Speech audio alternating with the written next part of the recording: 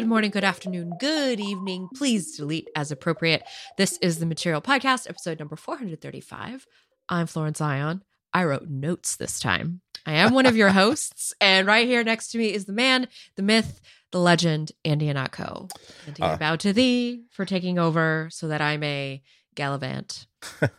I am the wind. I am the question without answers. I am the feeling without rationality. I have a last name that's hard to spell. I mean, you think it's hard to spell, but I've known you for a long time, and now it's literally emblazoned on my mind. So I think you need to give your last name a little credit. It's not that hard to spell. Eventually, somebody will get it. I am indebted to the clerk at an independent video rental store, which shows you how long ago that was.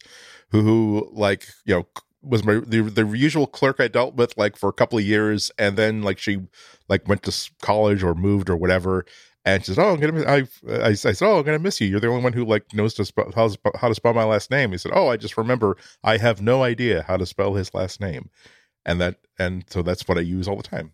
IHN. Oh my gosh, that's incredible. Very, very clever. That's a life hack. Now everybody knows how to remember Andy's nice. It really is. I should mention that the operational security of data storage was not great because your membership name was your last name. So, well, yeah, but I mean, you also had to steal a physical binder of people's names written on pieces of paper in blue ink. True. So, I don't know. I don't know if I want things to go back to the way they were, folks. I think we have to just, accept where we are now. It's weird. We're in a place where I think it's getting it's getting the millennials too, where I keep seeing the kids today, they're really interested in having Walkman cassette players, even though they really weren't great. Not even the tiniest bit great. Oh, I mean, if you do you. I'm glad that you're having fun with it. I'm just saying that I lived through that. There's a pink Amazon Basics one that I have on my wish list. It's $16.99. Oh, goodness. I'm going to introduce it to Mona so she can have a little recorder. True. And she could learn. It's the only way that we can continue is through the nostalgia. Will we keep, and we have to equip the children with everything they need to know. So rather than keep that reality from them, we should immerse them in it. Yeah. I say, why not?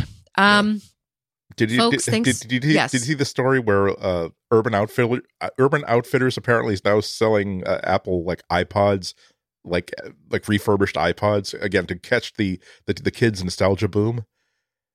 I mean, that's genius. Again, that's fine. But it's I was an intern covering that stuff. That's how long it's been. It's okay. That's why you're tuning into this right now, because Andy and I have seniority. Okay, so I have to apologize first and foremost that we are a little late this week. Something barreled me. I don't know what it was, but I couldn't get out of bed for 2 days. Which meant that I really haven't been in the realm of Google very much this week, which is good because apparently it was kind of a boring, as we'll get into our show.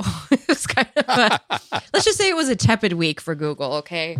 It's not a tepid week for us. It's just listeners, we will make it up. We will make it up to you in forms of our electric personalities. Exactly. So just consider this as catch up. Now, I wanted to offer a few updates before we actually got into the show today because, I was out for a week. I need to update Andy on my life from while I was out. This is stuff that friends do. Okay. So Andy, if I may catch you up, a couple things. First things first. I know I'm not wearing them, but I finally replenished my Sony headphones. Super. Yeah. I hate to say that I did take advantage of the Prime Day deal. Because how I'm always don't shop Prime Day.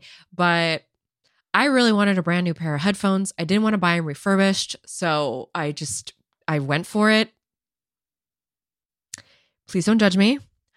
I put them on a credit card. It's true. I didn't just have the money laying around for these headphones. But you know what? I I couldn't stand the last flight that I was on. I couldn't stand that I have anything to like block people out when I just want ANC.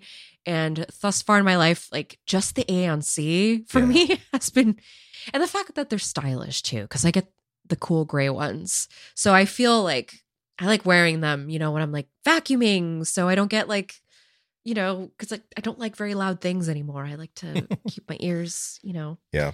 I didn't understand exactly what a God gift, like really good noise canceling headphones were until I bought my first really good pair of like the 3rd generation Sonys because they were like refurbished for like next to nothing, like $100 when they were going for like 280 or something dollars new. And I thought, okay, hey, I've always wanted, okay, I got a good pair of Bluetooth headphones.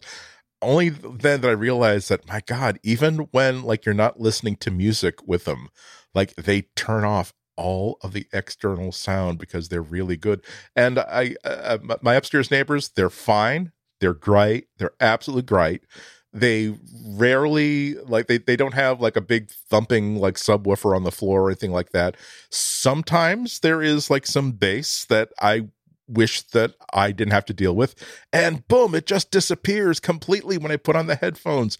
And I don't think that's too much for them to ask of me, that maybe 2 or 3 times a month, rather than like seethe or anything like that, just put on the headphones, turn it on for 90 minutes, you're fine.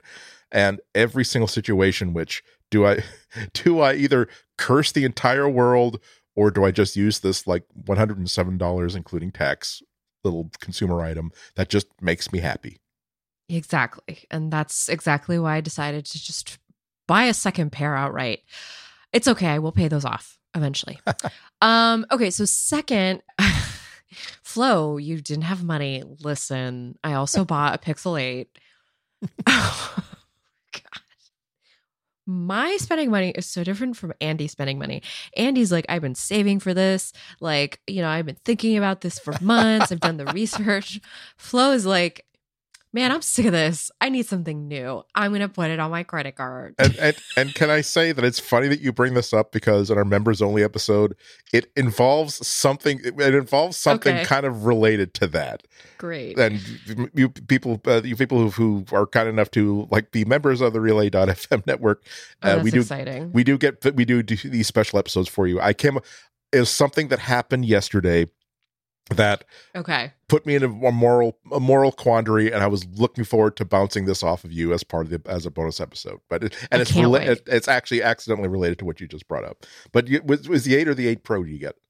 I got the 8 because again, I'm all about the small phones. Right. The 8 is a 10th smaller, which is like, who cares, Flo? But honestly, guys, when you put them like side by side, it is a smaller device. Even with the case on, I was able to get like the faux MagSafe cases for it very quickly from Amazon because I have all the accessories. I also bought this like off-brand kind of rugged case. It wasn't cheap. This was still like $25, but it has MagSafe embedded in it again so that I can like do that.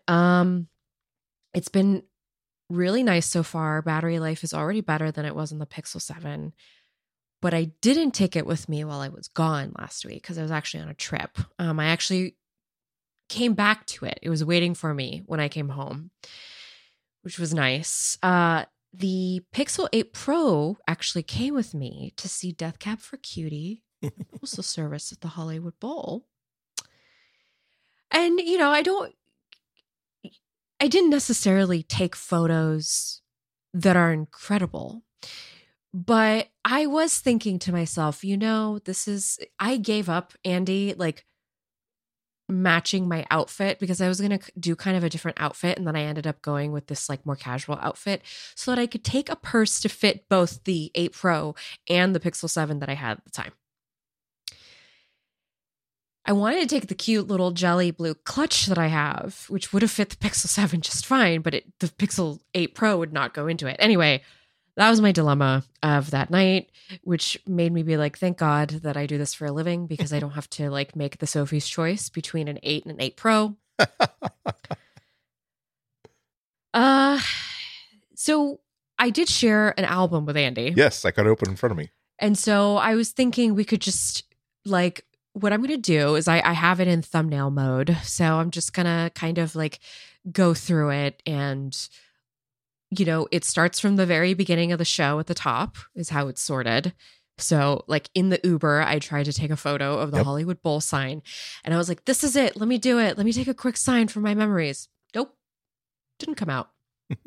It's a little blurry. It is like, it's awful. Yeah. What time of day was this? Because it looks like dark at night. 8 p.m. 8 p.m. Okay. So well after sunset. Yeah. Yes.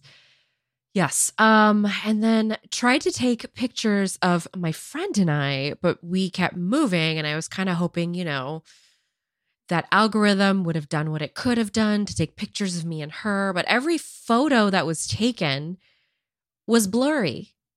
There's no texture to our faces. We're just I can see that.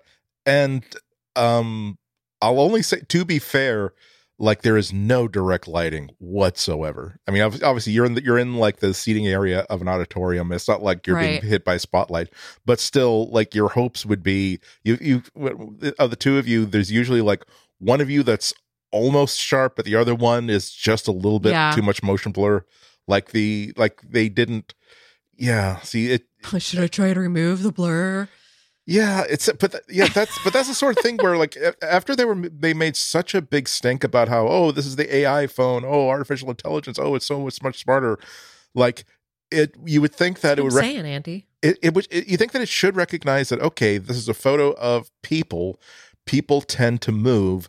Also, we're in really, really low light here. So we're going to have to, the camera, are going to have to use a really, really, really short shutter speed and then really, really cook it to get rid of all the noise, electronic noise that happens whenever like you compensate for fast shutter speed, because it should be able to tell that it's not doing well. I think the iPhone does something. I don't know if it necessarily would have been better than this, but I think it does something where like it will also be taking pictures with the super ultra wide lens so that it knows that, okay, if worse comes to worse, that'll probably be kind of sharp and we can use the sharp pixels from that to make a good picture.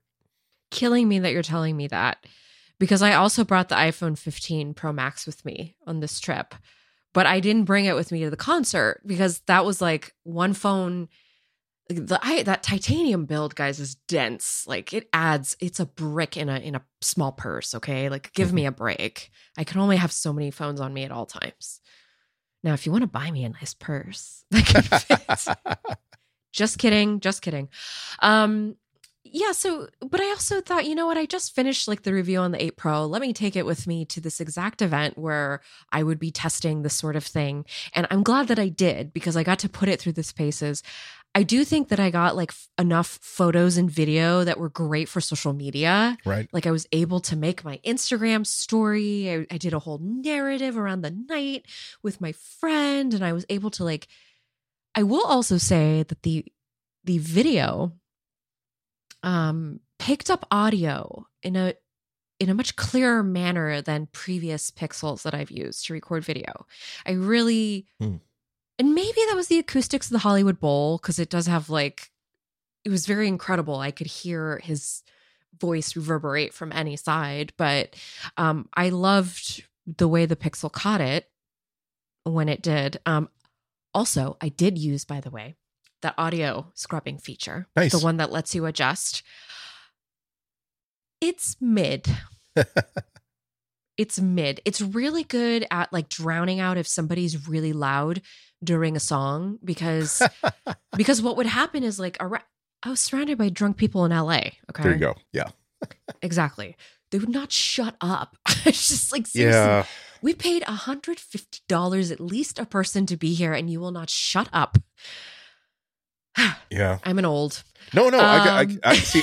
I'm with you. I'm like, I see. Just shut up. I've been paying close attention to like my crotchetiness about like people making noises in crowds like this. It's like I've already decided that, okay, if I go to a Foo Fighters concert, that is by definition a woo crowd. People who are going to be shouting woo. And you're going to have to let more go. And you got to let that go. Now, all of the news reports about how like when the Taylor Swift concert film like is in theaters, and oh my God, I'm and shocked. Dancing around like cults. Exactly. Like cult I'm shocked to find that people are dancing in the aisles and in the little area in front of the screen, and they're actually singing along with the songs. Okay, you know what? That is not okay behavior in a movie theater normally, but I will give the Swifties a pass. It's a Swiftie thing. Yeah. These are all people who desperately wanted to be at that concert but could not be at the concert. Exactly. I will give them that pass. However, that viral video of that. I was about to use a rude term, but that interesting individual at the Adele concert, like in Las Vegas, okay, guess what? Number one, these tickets cost hundreds and hundreds of dollars. Adele's like 300 at least, like starting. It's ridiculous. At least. Number two, it's not like it's not like an amphitheater sort of festival sort of place. You are in a place where there are padded seats, you're intended to sit down and listen and enjoy the music and have like a shared experience. While this individual who was like jumping up and down, like standing up, jumping up and down, not singing along with Adele, but shriek singing with Adele. Gosh, was so transported by his fandom and the music, but apparently not so much that he accidentally like lowered the selfie stick that was filming himself having this like emotional breakdown moment with it. I would have been livid. Like if I had spent like $500 for this ticket and I'm like 2 seats away from this person who's like shout singing, like totally off key, again, not even shout singing on key, but just, I would have been like, sir, you are not so young that you are incapable of taking hold of yourself. If you do not take hold of yourself, I can find 80 volunteers that will take hold of you and pick you up and carry you. And if you want to think that we're carrying you on our shoulders because we are championing you, that's fine. Realize that you will be getting closer and closer to the exits and then into the alley and then into a dumpster. Not harming you at all, but just I want you to, at some point, poke your head up from the dumpster with like a banana peel perched on your head and reflect on the series of decisions that you made that led to this happening to you. And the worst part is, like, Adele was like, oh, don't hassle him. He's just a fan. He's just dancing. Like, oh, damn it. And now he's going to be like, what do you want? I mean, what is she going to do? Like, get him out of here. Yeah. You know, do you think Beyonce would put up with that? I don't think so. Beyonce would have been, everyone, you know what to do.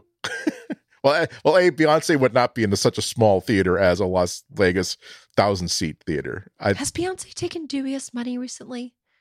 I can't recall. Part of the world in which, yeah, okay, maybe okay, but if you're the audience that we're both thinking about, but we're not going to talk about.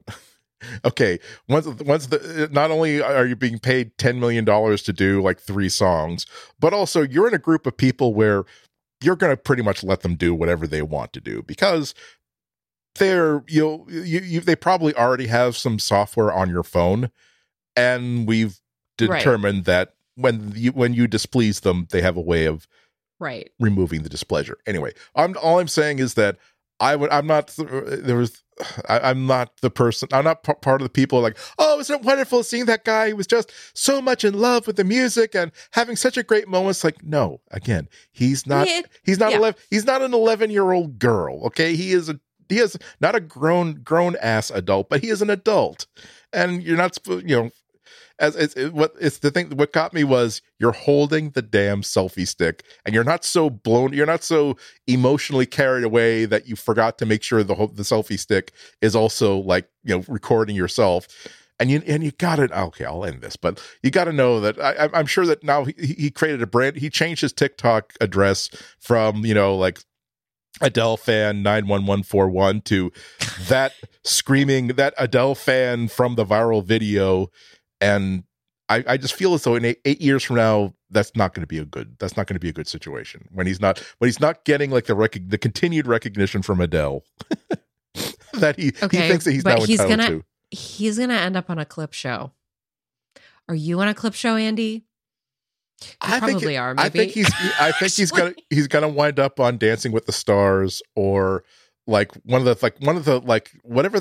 housewives' husbands are now on Dancing with the Stars. Like, they're putting anybody on there now. Yeah, he's gonna be again. I don't know.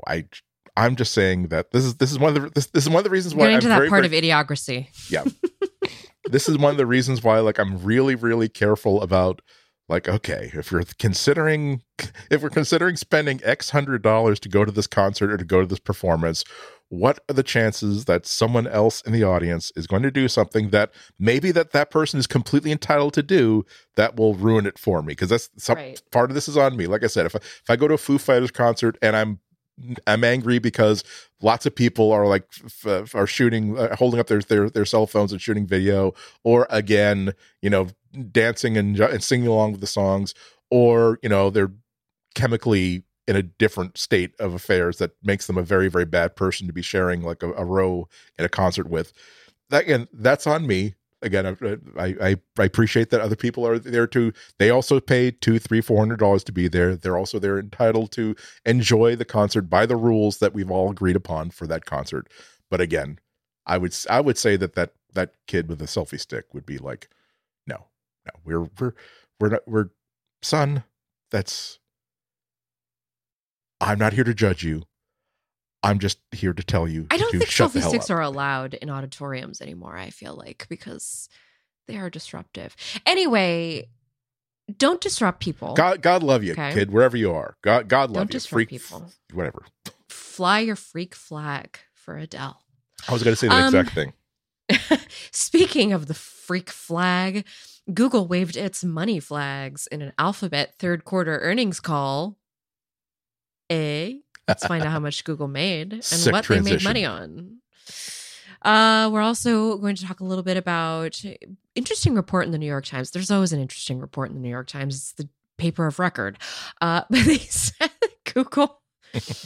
When they tell you how to roast a butternut squash this holiday season, that is the international paper of record telling you how to do that. That's attention must be paid. They're the only regional paper that has spanned outside of New York. Okay, so you gotta give them that. But they tell us a story of how Google is a little worried about what may be from Apple, because without all that revenue it gets from being the number one search provider, what does it have? Who is it really? And also, Google announced some changes to Maps, which have kind of been around in a beta form, but they're here now forever. So like we said, that was the news this week. Let's get into it. After this break, of course. Well, if you're wondering how Google did this summer, Alphabet had their third quarterly earnings call this week, which is the report card for the third quarter of this year, which has just passed us very quickly. As we are now in fall, we are cold, and I have both a heat pad and a blanket on me. So that's how I know the third quarter is over.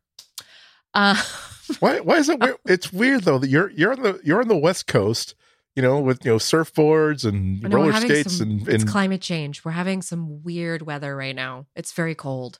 So tonight was like the neighborhood. I was working at my desk and I hear peals of childish laughter outside. Then sustained peals of childish laughter from several children. And then that's when I realized that this was the night where the business district says, oh, everybody bring your kids in their costume and trick or treat at our businesses. And if you want to spend $80 to $2,000 at our businesses too, that would be awesome as well. And so I wound up having the window open, not because I wanted to hear the peals of childish laughter, but because I wanted to put my Google speaker in the window and play the loop of just the dance sequence from the Thriller video. Yeah. Just as my contribution to the neighborhood. And I didn't and it was so warm today that I had the window open for 5 hours, and only an hour ago I realized that, the window's still open, I should shut that. So it should not be 70 degrees this close to okay, technically y'all are having close to Thanksgiving. Yeah, y'all are having a weird little heat wave. Meanwhile, I'm very cold. I'm wearing my winter socks. Okay, well, let's tell you about who had a good hot girl summer. Actually, I don't know how hot their summer was. Now, we're going to put the full links to the sources that we are using for this segment in our show notes. But this is going to be kind of a TLDR on what's going on right now with Google financially. Excuse me, Alphabet. I keep saying Google because that's what comes naturally. But, as always, it's good news, bad news, a little bit of this, a little bit of that, especially in this economic climate. So the good news is that Alphabet actually beat analyst estimates for both earnings and revenue for the third quarter, which is great for them. Yay. That from a blanket sales point, this is great, right? But hold on. Let us look a little bit more closely at the specimen that we are studying. When we look at the microscope, we see that Google's cloud performance actually fell short of estimates, even though its revenue was up 22%. Now, Google wanted to blame it on, people aren't paying as much for Google Cloud, and that's why things weren't so strong. Everybody scaled back spending, and that's true. Advertising is down all across, and I would assume that would translate to things like the cloud. But what the silent thing is that Microsoft is slowly creeping in on some of that business that Google has so proudly showcased around the neighborhood. Look at us, cloud. This makes us money. Yeah, this is why I'm so glad I'm not a financial reporter, because me too. This stuff is really hard to make sound interesting, by the way. Well, no, yeah, there's absolutely that. Bless you who do. I mean, unless you've just okay, so honey, you know how we're planning on retiring in 4 years? Yeah, you really, really like doing the accounting at that firm, don't you? Because I had another 2 or 3 years, maybe. But yeah, but the other reason is that so much of what happens is not because of these numbers that it's oh wow, look, all the numbers are up, and wow, look, the cloud business is up another 22%. So hey, wow, that's great. No, why? Well, because Microsoft's cloud business did because basically analysts thought that Google's cloud business would have done even better than it actually did. Meanwhile, Microsoft's cloud business, because again, all of the quarterly reports are coming in this week, Microsoft's cloud business did much better than analysts expected. So as a result, Alphabet stock took a really, really big dive after that announcement, because now I guess people are concerned that, I guess that if these two companies are going head to head in cloud services, Microsoft is doing a much better job with that business than Google is. So therefore, we got to get rid of some of this Google stock. I don't understand why that math works out. And okay, this is why I bookmark CNBC. I trust their financial reporting. This is why we don't make the big bucks. Let's be real. Yeah, there are a lot of reasons why we don't make. I'll speak for myself. There are a lot of reasons why, but that is a good indication of a lot of the root causes of many of the reasons why I don't make the big bucks. I make a big show about how, hey, I'm the last honest cop in a deeply corrupt town. That's why the establishing shot of the movie is the parking lot of the police station where all these $100,000 pickup trucks and $180,000 sports car and this one beat up Toyota Camry that's 15 years old and full. That's that's the one cop that's not on the take. Actually, yeah, because it's that I don't know how to do running. things that are that's a good vehicle. That's a good car. But true. Yeah, so it turns out that was actually, according to CNBC, the worst single day drop in in Alphabet stock since 2020. Down 9.5%. Now that's a lot. That's a lot. That's not a small amount of money. However, if someone who works for Google owes you money, don't worry that much about it. I'm sure that Google and Alphabet will still make payroll. I mean, this is why I can't get too invested, so to speak, in this news, because look, there's still a $1 trillion corporation that's making an insane amount of profits. I mean, I'm surprised that the only thing I'm worried about is not the government, but all governments basically forcing Alphabet to do business in a way where they can't make money hand over fist anymore because they can't abuse their market power. I'm not worried about their cloud business was only up 22%. Yes. Now, okay. Yes, that's very true, Andy. But I feel like Okay, so let's get into, because there's always a fun part of these quarterly earnings calls, right? Which is when Sundar Pichai gets to go off script. Well, not really off script because he's all prepared beforehand. Yep. They open it up to the investors, right? And the investors get to ask questions, and Alphabet can't say no, because these are the people who are literally funding their ventures, right? And it doesn't matter. Yes. And like more than that, like these are all analysts who know like exactly the right questions to ask. Also, then they're not prepared for them beforehand. I don't think it's not like they get they pretty much know who they're going to call on, but they haven't cleared their questions beforehand, I don't think. Right. And also, they have to do this earnings call like as a requirement for the Security and Exchange Commission. Correct. And they have to answer truthfully. This is not like marketing speak where in a court of law. Yep. Yeah, no, exactly. Because investors can say, hey, look, you're supposed to tell us what all the headwinds were going to be. Mm-hmm. You knew for a fact that the sheriff was about to foreclose on the entire campus and that the entire company was going to be homeless in 18 months, in 18 days. You should have told us about that. And when we asked you about that, you said that everything's fine. You're just waiting for you're selling part of your baseball card collection, and you should be able to make that mortgage payment. What up? And then they become very, very, very much in trouble.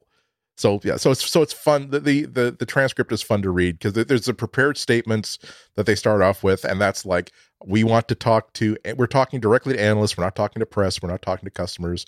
So this is oftentimes like what puts us in the best light, not just because we're trying to sell these phones, but we're trying to make people think that our company is very, very sound. And again, we can't lie about it. And then there's the Q&A at the very, very end where, again, they're kind of on the spot. They're very, very good, and they're very, very trained at not saying anything, not answering a question substantively if they don't want to, but it's still fun. It is fun because we get to find out things that they wouldn't normally answer because, again, they have to under oath. So Mr. Pichai, actually, he has his opening, or rather, he prepares his own comments where he tells the investors, hey, we've been working a lot with AI, as you know, from everything we've released this year. And, we've got that search generative experience, which people are using now in some capacity, and Bard, which is, it's existing in everything that Google does. And we've got the Google Assistant. And perhaps surprisingly is that Sundar Pichai also gave hardware finally some love, which he doesn't usually do. And maybe that's because Pixel line hasn't always been a big money bringer, but perhaps they're doing this because they're going to continue with the hardware and they need to sell it as a purveyor of, these other things that are supposedly going to make them money down the line. I'm talking about like AI and stuff like that. Yeah, I flag that because usually, like, if in an earnings call that happens right after the announcement of like the October new hardware, there'll be maybe a sentence, maybe two. This was like almost a full like hunk of, hey, these new features. We're very, very proud of that. He gave a shout out for the Chromebook Plus category of like there's just a few weeks ago. They just announced that a few weeks ago. Basically, high performance like notebooks that aren't just a web browser wrapped in a laptop, but also they actually run native like Google apps built into them. I thought that was kind of interesting. And also, like, most of what his comments were about were, of course, about AI, but usually there's a lot more nuance about. There wasn't quite so much about cloud this time.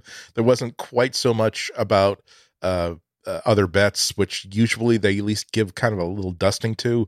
So interesting. I feel like they were trying to hide some stuff that they knew that like analysts were going to jump on. Like, again, we knew where our targets were for cloud. We did not reach them this time. Interesting. Okay. So Andy, you actually picked out some highlights from the Q&A. I think we should probably start with the fact that a lot of the analyst questions were about AI in some form or another, right? So it's clear that like all the analysts are looking to AI as here is what they're betting their future on. So this is also what we're trying to earmark our idea of the future. Again, I'm surprised that they never ask about Google is starting off the double header of actions against them, antitrust actions by the Department of Justice. The first one of which they're right in the middle of, the antitrust case about Google search, then the one coming up about advertising, which really could hurt them very, very hard. So I'm surprised that their analysts, again, they're not interested in, hey, any hot previews of the new watch bands we might be seeing next week, and hey, Pixel Buds, are we going to see those in Coral sometime? It's like, no, tell us that if we keep putting money in your company, we're not going to see it all disappear in 3 or 4 years time, because again, 68 to 70 something percent, actually it might be in the 80s of their revenue is because of ads. So if the ad business gets broken up, that's a big problem. I'm surprised that none of them are bringing that up. I'm sure there's a reason that, again, because I'm not a financial reporter, I don't really understand. But yeah, so most of the questions were about AI. First, I think the first question was about how, very pertinent, about how we know that they're investing a huge amount of money in AI. Also, once they get, like, if they get artificial intelligence behind Google search, that suddenly means that every Google search is going to cost like 10 times as much to process as it did before. Oh my God, it is. Yeah. And so so the question was basically, how are you figuring on earning a return for the capital investments that you're making and adding AI to search? And Pichai is really good at saying things that are very, very broad. He did say one thing specifically, is that the possibility of making these AI features a subscription service, as opposed to like Google One. Yeah, exactly. Yeah, something you have to buy as an add-on, as opposed to what the analyst was asking about was, okay, are you basically banking on, if people are using these AI features, there's going to be more engagement for ads, and therefore you can put more ads in or whatever. So it seems as though the fact that this was the one thing that he actually brought up, maybe it's more likely than not that for the good stuff that involves AI, it's always going to be, hey, give us a few bucks a month, and now you can have us do your homework for you. To an extent, Andy, don't make people promises that Google can't keep. Okay? Can't do your homework. It can just help you do your homework if you figure out how to like query it. Okay? You're going to be asked to cut and paste that into your own blank document on your own, little missy or little sir. I know. I'm going to have to like make sure Mona doesn't do any hanky-panky with the AI and her homework. Anyway. Measures and countermeasures. He was also asked about Gemini, which is Alphabet's next big AI model. Not the wildest zodiac. Just kidding to my Geminis out there. I'm sorry. Well, twins. I don't know. This is true. When in popular culture has there been twins where it was like something shady or creepy or something weird about the connection between those two? Absolutely, if they're trying to invest people to trust in their new artificial intelligence model. Why did they name it that? Anyway, he's like, seriously, why not like Phoenix or something? I don't know. Give it some sort of... I have no idea. Anyway. So just asking, hey, how's Gemini going to differ from existing AI at Google and elsewhere? Again, Pichai handled this one. What I thought was most interesting is that he said how Gemini was designed to be, quote, available at various sizes and capabilities, unquote, meaning that like the same basic model could be repackaged as Google's own like internal AI system, as services that they can then send out, that they can have customers, actual users use, APIs for third-party apps, part of the AI package that Google offers to its cloud computing clients. They can make it a huge Gemini model. Models could be huge and run on servers. The same model could be made tiny, so it could be packaged on like an IoT device or something like that. It was a rare case of getting a specific, like almost like the sort of question that we would ask about it. Let's see. Also the third one that was at least interesting for us. 2024 is going to be interesting for at least one specific reason, that Google has been spending the past 3 years saying that, hey, advertising cookies are terrible, and they're terrible for privacy, and they're terrible for terrible, and they're terrible because they also give competing ad networks a technology that we can't really fight against if we want to game the system for making sure that we win every auction. But hey, they're terrible for privacy and everything like that. The next new versions of Chrome are going to like not even use advertising cookies. And so 2024 is when they start to transition the ad business away from cookies and into their own new privacy sandbox. So they were asked about how that timetable is going. So they confirmed that they still plan to get rid of all ad cookies by the end of 2024, starting with 1% of users of Chrome in the first quarter of 2024. Don't know how that's going to work. Like if you win that special lottery with, hey, wow, I'm not my browser is not supporting cookies, or if that's something you can actually opt into or whatever. They were also it was kind of telling the second part of the question was, how successful are you being in getting the rest of the ad industry, like both like people who buy ads and people who sell ads, to come on board with this plan?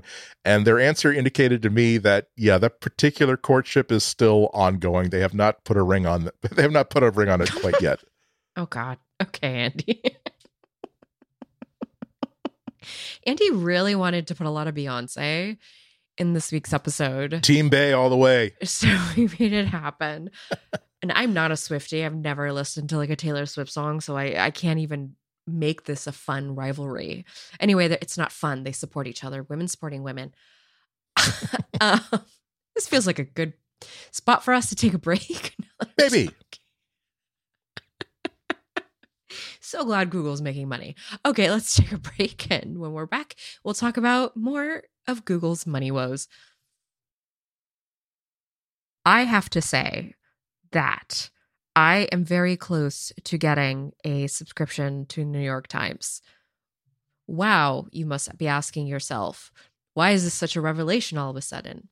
Well, because you see, folks, for a long time, I was against the way the New York Times would cover the Bay Area. But I realized that if I'm going to keep coming here to this podcast, I need to be able to really bite into the reporting that the NYT is doing with what's going on with Google, like very much behind the scenes. Behind the, we're always just talking about like devices and services and how great all that stuff is, but at least there's still a bit of a watchdog going on. You also get Wordle. Oh, yeah. Oh, God. That's right. Maybe I don't want a subscription. Maybe I don't want to pay for that. Okay, no, but in all sincerity, I had enough free articles this month to read the link that Andy posted. Pay for journalism, please. Pay for us if you'd like to. Relay.fm/membership. The headline of this New York Times article is Inside Google's plan to stop Apple from getting serious about search. So here's the deal, right? Google right now makes a big chunk of its money off of the licensing, essentially, that Apple pays Google, that Google pays Apple for Apple to have Google be the default search engine on iOS. It's very hard, by the way, to just think about how all those things track. You might be thinking, of course, Flo, you stumbled over because Google's paying Apple for this. And it's like, yes, Google's paying Apple for the privilege. And, Apple, as we've been finding out through all the leakage of these reports through the Department of Justice investigation, is, Apple is perfectly fine to take this money from Google and offer it on its platforms because it knows that it's like offering the best to its users. Yeah, that's actually been their testimony. Saying that. Mm-hmm.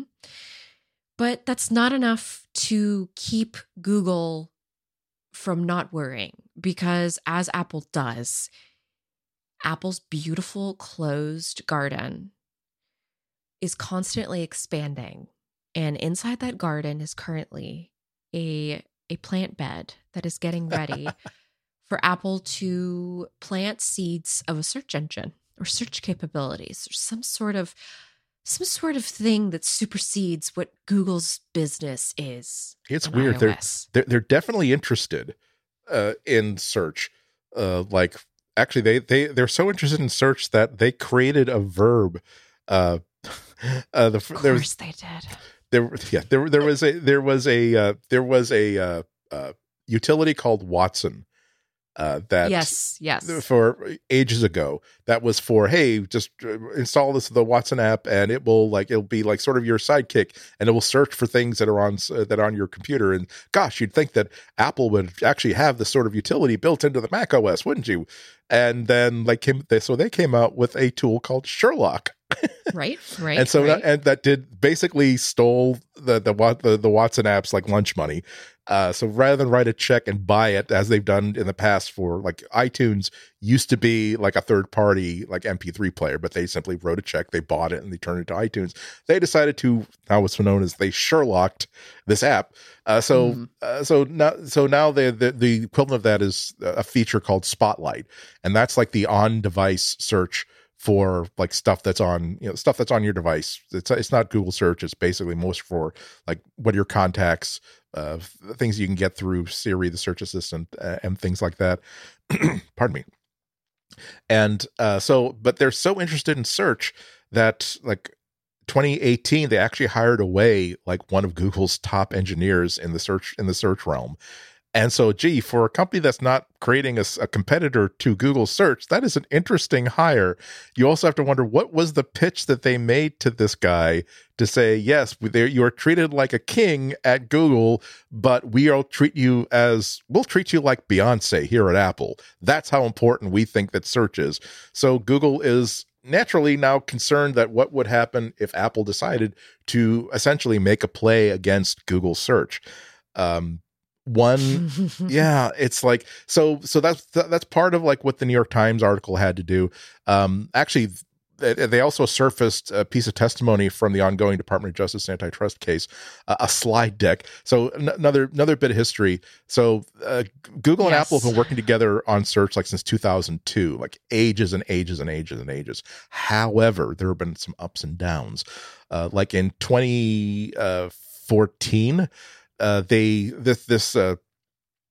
decided to kind of enhance how Spotlight worked, where instead of just answering questions like, hey, what is the typing the first few letters of like your cousin's first name, it'll pull up like the address from your contacts list. Mm-hmm.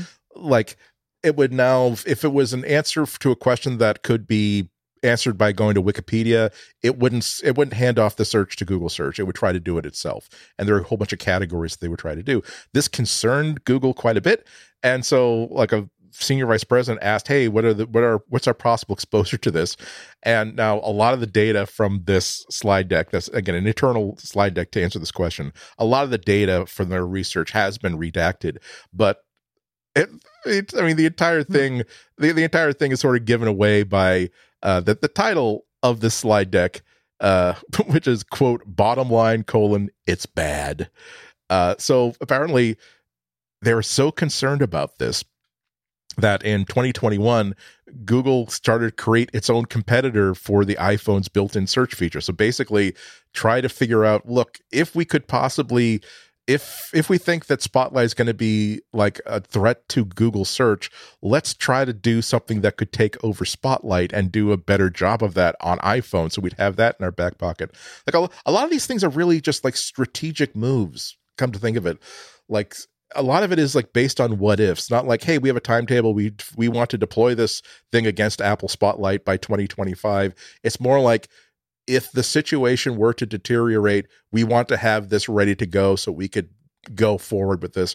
Just as, given how much money Apple has, part of their interest in search could be, well, what would happen if the government does break up Google search? What if Google search no longer becomes the best solution for our users? What if situations change enough that it is now in our best interest to create our own alternative to Google search, not just for on-device stuff, but for like the general internet in and of itself?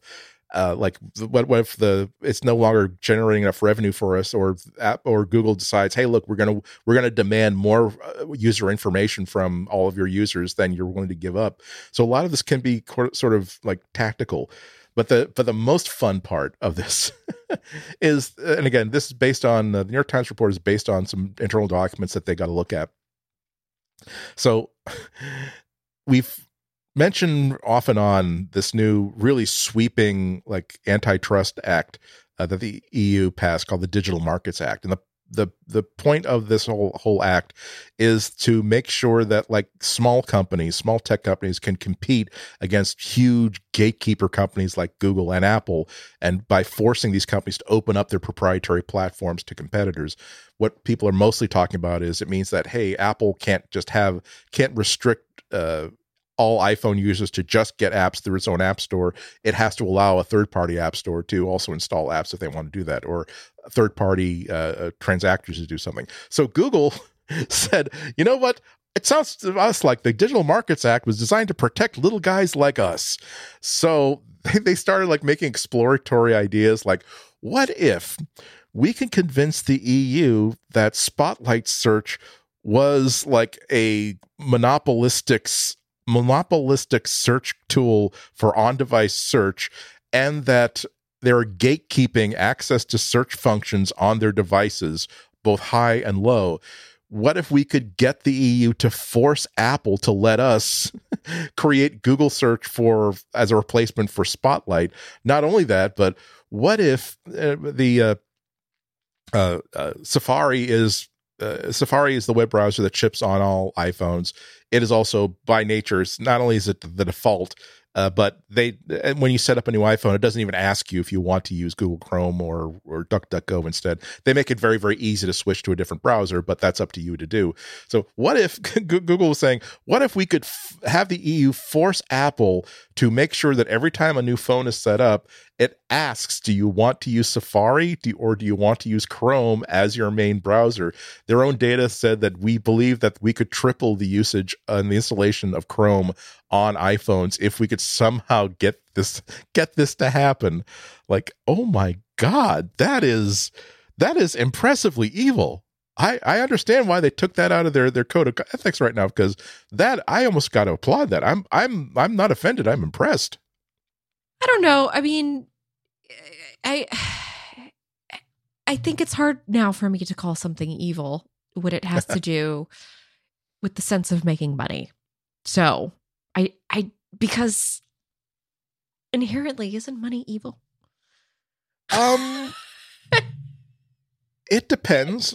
I mean, it's like this. Like when I'm reading this, I'm thinking of like all of the people who are now doing jail time and all the people who've gotten away with it, who said, oh, wow, this coronavirus pandemic is like threatens to like is killing millions and millions of people. And it's such a desperate, dire thing that like the government is shutting things down, and to make sure that tiny, small mom and pop businesses don't go out of business, that they're offering like really, really good and valuable and essential loans so that a mom and pop bakery and a mom and pop eyeglass store can stay in business.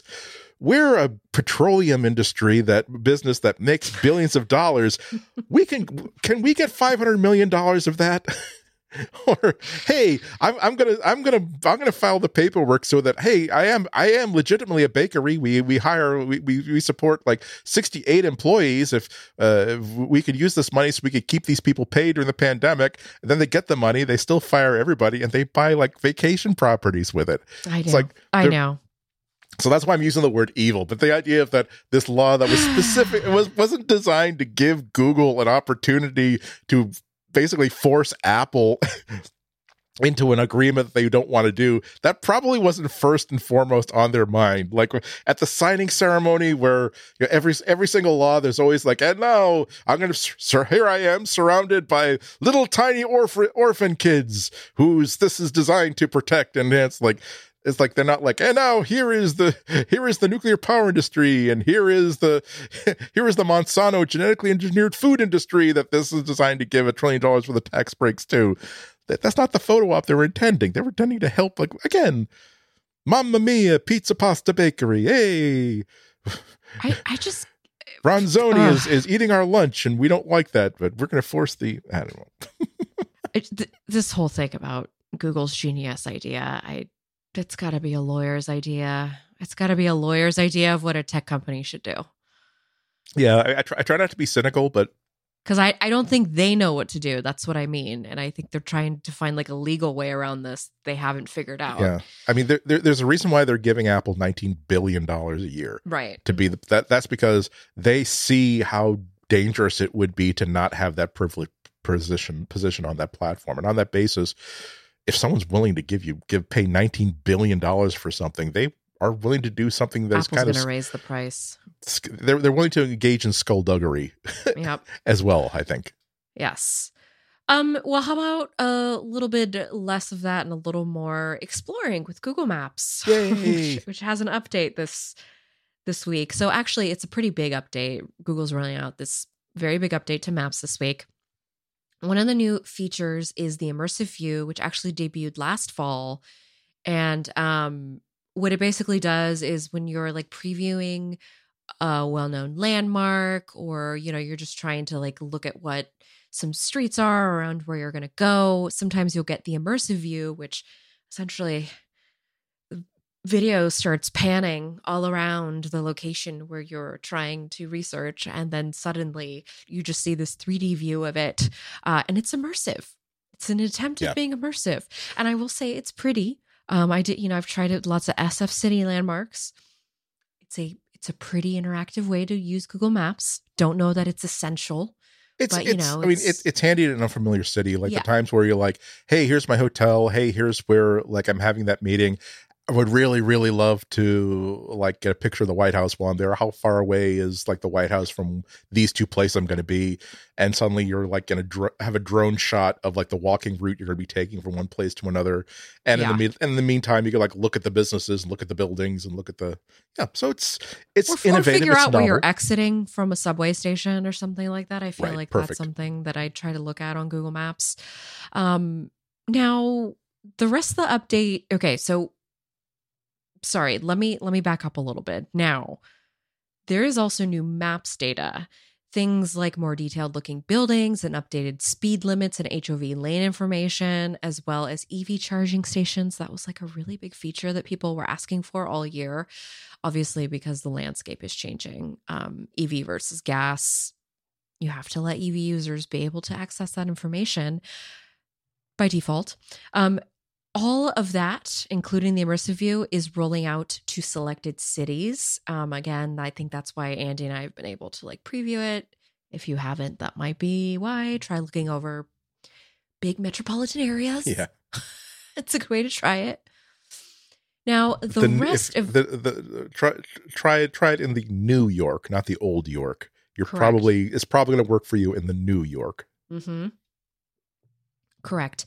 Now, the rest of the update is more on like the search side of things. It's not so much of the actual map itself, but rather how you use maps to find things and look for things, especially now that all the, AI bits are coming to it. Now, I don't know why I'm talking about it like that so dismissively, because I use Google Maps for this. Like when I was in LA, I used it to figure out what was around me, what was worth eating. Well, I guess this update is supposed to help me with these things, especially when I'm solo.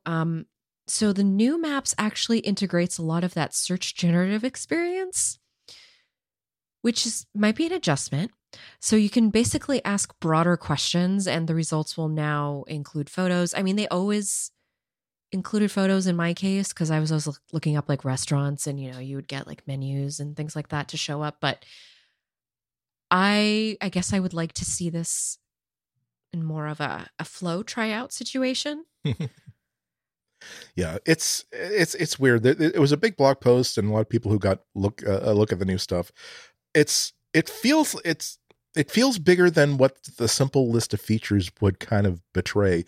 It feels as though they really are trying to make maps feel a lot like using Google search, where like traditionally it's like whereas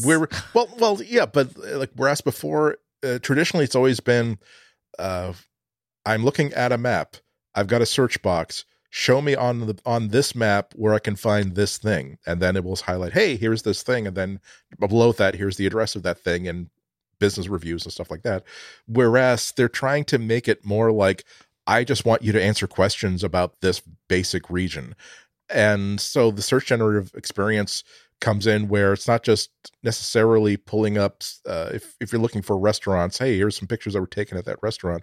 It's more like search results can include multimedia, so we'll find relevant stuff to that, but also vague things like, I've got 3 hours to spend in Lincoln, Nebraska on a Tuesday afternoon. Plan me an itinerary for that kind of thing. And we'll actually like plan you an itinerary and give you like a to-do list you can then copy and paste into other things. this is another part of like AI being like the MSG that they put into pretty much every single thing that they cook. The MSG. You know what? We use MSG in Romanian food. Okay, it's delicious. Yeah, exactly. I decided after watching a whole bunch of Uncle Roger videos, I decided to like get some MSG. Like, oh my God, he's absolutely right. It's like if you it's the answer to the question, wow, what did you put in this? It tastes delicious. Like, I'm gonna give you an answer, but you can't react. An ingredient that's proven safe, absolutely safe, and the campaign against it has been over the past century has been kind of bigoted and racist in 100,000, nature. yes. But yeah, so we're saying MSG, give it a shot. If you know, especially the American MSG, where it's like if we call it Mrs. Dash, maybe people will use it. Because anyway, but yeah, the idea where not only are they we're used to like any well-trafficked place, there are people who will, you know, contribute their own photos of, hey, I was in this street corner, and hey, I was in this restaurant. Now it's not just, hey, the map search won't just say, oh wow, look, he did a search for this restaurant, here's some pictures of that restaurant, great, we will include that in the search results. It's also actually scraping those photos for more information that it can add to its knowledge of a neighborhood or of a place. So if there's a sign in the front saying that, vegetarian options, we will not scold you, we will simply cook it the way you want to, it will glean from that okay, this is a vegetarian friendly restaurant. Or if there's a pride flag, it will say, okay, this is a place where everybody is very, very actively welcome. Or if there is if they see a sign for a restroom, they say, okay, there's a public restroom here. This is things I'm gleaning from the information that Google gave about these features. I don't know how intensely that will reflect into the actual experience, but yeah, it's interesting. Again, it seems as though it's a reflection of knowing that people are no longer really using it as just as, hey, I'm in this area, I want to find a Korean restaurant that's kind of nearby. Although people can use that sometimes, it's for more general searches, like how hard is it to walk from here to here? Is it very, very hilly? And so it can answer questions like that. I don't have the new search experience, the new Google Maps yet. Yeah, I don't either. I'm just hoping that it still feels like it's not Google search. It feels like a bespoke tool for looking for things on a map, because that really is what Maps is supposed to be all about, isn't it? And it's always as disappointing when they roll out features like this, but one of the features that are just basic and you super count on it don't work. For some reason, I don't know why the bus schedules have been all screwed up, like on Google Maps, so much so that I wonder if there's a database or something that is glitching. Yeah, I don't know. Like, well, say, oh, when's the next bus to the city or to the commuter rail station, and it will say, oh, well, the next one it's now 3:57 p.m. The next one is 5:10 a.m. tomorrow. Like, I know that you cost a lot of money, Google Maps. I know that you've had a lot of smart people working on you. I hope you're not offended that I'm going to go to the actual bus company's schedule to actually check on that. And hey, what do you know? The next bus is actually in 11 minutes. And it's also telling me exactly where the bus is on the route right now. Thank you for all these search generative experiences enhancements to Google Maps. I was really just hoping that you would let me know whether or not I have time to shave before I board this bus. And you failed miserably. Well, I feel like we should move on from a little Google Maps. And Andy, you actually had a fun little thing to share with us. Actually, we're not moving on from Google Maps. What am I saying? This is about Google Maps. It's related. Okay, so I'm going to use the word Google. I'm going to use the word adorable here. I don't mean it in a condescending way. Okay, like when I go to the internet when I go on the Internet Movie Database and I see that like there's somebody who was like an extra like in a movie where it was like there's a restaurant scene and there were like 50 people in the restaurant. And you see somebody who's added a credit like man in restaurant, like man dining in restaurant, and you realize that wow, that was someone who like got paid like $30 to like pretend to be like in the deep background, probably not even on camera, but they were so proud and happy about it that they added a credit to the IMDb. The most fun I have on IMDb is when I do search for parentheses uncredited, because it's always what it said: man in diner uncredited, salty commuter uncredited. It's even better when they invent like names for each other, like Josh the sweaty runner uncredited. I'm not being condescending. I think that's incredibly charming. So like there is a business like down the road from me. Mm-hmm. Stop it. Driveway. It's called Driveway Seal Coating Near Me. And I thought that was, I passed by the sign a couple of times thinking that, wow, what a weird name, for I realized that, oh, you magnificent bastard. You figure that people often like go to Google and search for driveway sealing near me. And you're hoping that because your name is an exact match for that search, you will automatically be the number one thing. So imagine how happy I was when The Verge had an article today about that very phenomenon, where there's, so there's a restaurant called Thai food near me. There are a lot of businesses exactly like that. Tattooing near me, like rug cleaning near me.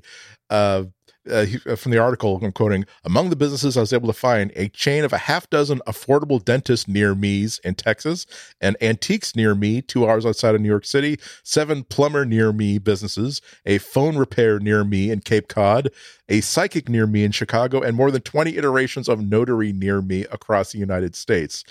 I think that's adorable. I think that's incredibly charming.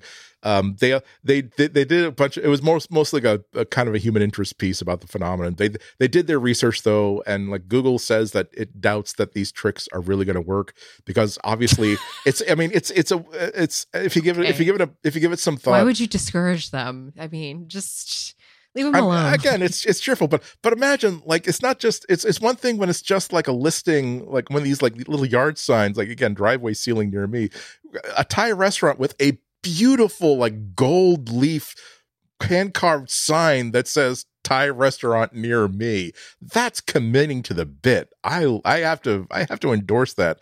But yeah, so Factory, they're saying no, because they don't just simply do a title match and make that number one. It involves 3 factors. Yeah. The ranking of the search results involves relevance, distance, and prominence. So a business that like adds, for instance, like adds lots of information to its profile, including photos and hours of operation, will rank a lot more highly than a restaurant called Restaurant Near Me, particularly if it's updating that data frequently, particularly if like that business is talked about frequently elsewhere, just like the main algorithm from the very beginning of Google search, like a website or a business that is referred to and linked to by lots of other sites and has been done so for years and years and years will get higher search rankings than ones that don't. But still, keep going, keep doing that. Again, you are right there with, you know, bicyclists carrying newspaper, quote, uncredited. I'm totally backing you and this phenomenon. You go, fly that freak flag, add near me to your business. I celebrate you and I salute you. Okay, I just want to say, by the way, the food looks incredible. It doesn't just look like some sort of like, you know, some business that you. Yeah. It looks legitimate. Also, they did a very cute thing with fake grass. Yeah, we like some fake grass in a New York concrete jungle. Also, they got jack-o'-lantern like paper lanterns outside. I know. It's listen, that would you gotta get do me. The holiday. You gotta do that. You know, you gotta give in. Well, that's it for our episode this week. I think this was a pretty good chunky episode. Lots of nuts and nougat to chew through. So I hope that you enjoy it. I want to thank you, everybody, for listening to us this week, for being patient with us to publish the podcast this week. I want to thank Andy and our editor, Jim, for allowing the extra day of rest.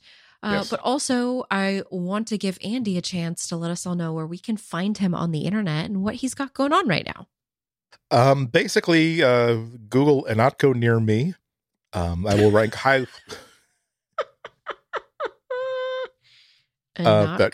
Spell my last name. I'm on almost everywhere where you can type a username and find Ihnatko. I'm I'm almost mean-spirited that way because I'm not necessarily the only Anatco in the world. It might sound that way, but I am there to make sure that I have a Patreon only because I just want to make sure that I'm the only Anatco. I'm the only Anatco nothing on Patreon. I didn't mean to interrupt. I do apologize. It's just that I went and I didn't Google it. I DuckDuckGo'd your name, and I'm not on Safe Search. It's not you though. It has nothing to do. It's just brought me all these random links that have nothing to do with you, along with like your biography and everything. That is why Google is number one on iOS. I have never. I can't remember the last time I Googled my name because I don't. Don't do it. It's like the Ark of the Covenant. There's some things that humanity was not meant. That does not belong to humanity. That is nothing good can happen. Nothing good can come from me of seeing like what the Google search results are about me. Please don't Google me either. But I can tell you where you can find me. You can find me at florenceion.com. I do need to update my website, but there's a link there to my Discord. So if you're interested in joining, we talk about my stories there. There's a lot of people offering tech help there. Like it's a bustling, active community. So please come join us if you're interested. I'm not talking about the new Britney book there. Talking about the new Britney book at my Instagram because that's the audience for it. Anyway, if you like what you hear and you want to hear more, we also have a members only segment coming up right after this, but for our members only. So if you're listening to this on the public feed, I apologize, but you're not going to get the members only episode. For that, you have to become a member of the Relay FM network at relay.fm/membership to hear more. I'm tapped out for this week, though. I need to save some energy for that episode. So everybody, thank you for listening this week. We look forward to having you back again next week. Thank you so much. Have a happy, healthy, and safe 7 days until we see you next. Bye, everybody. Toodaloo.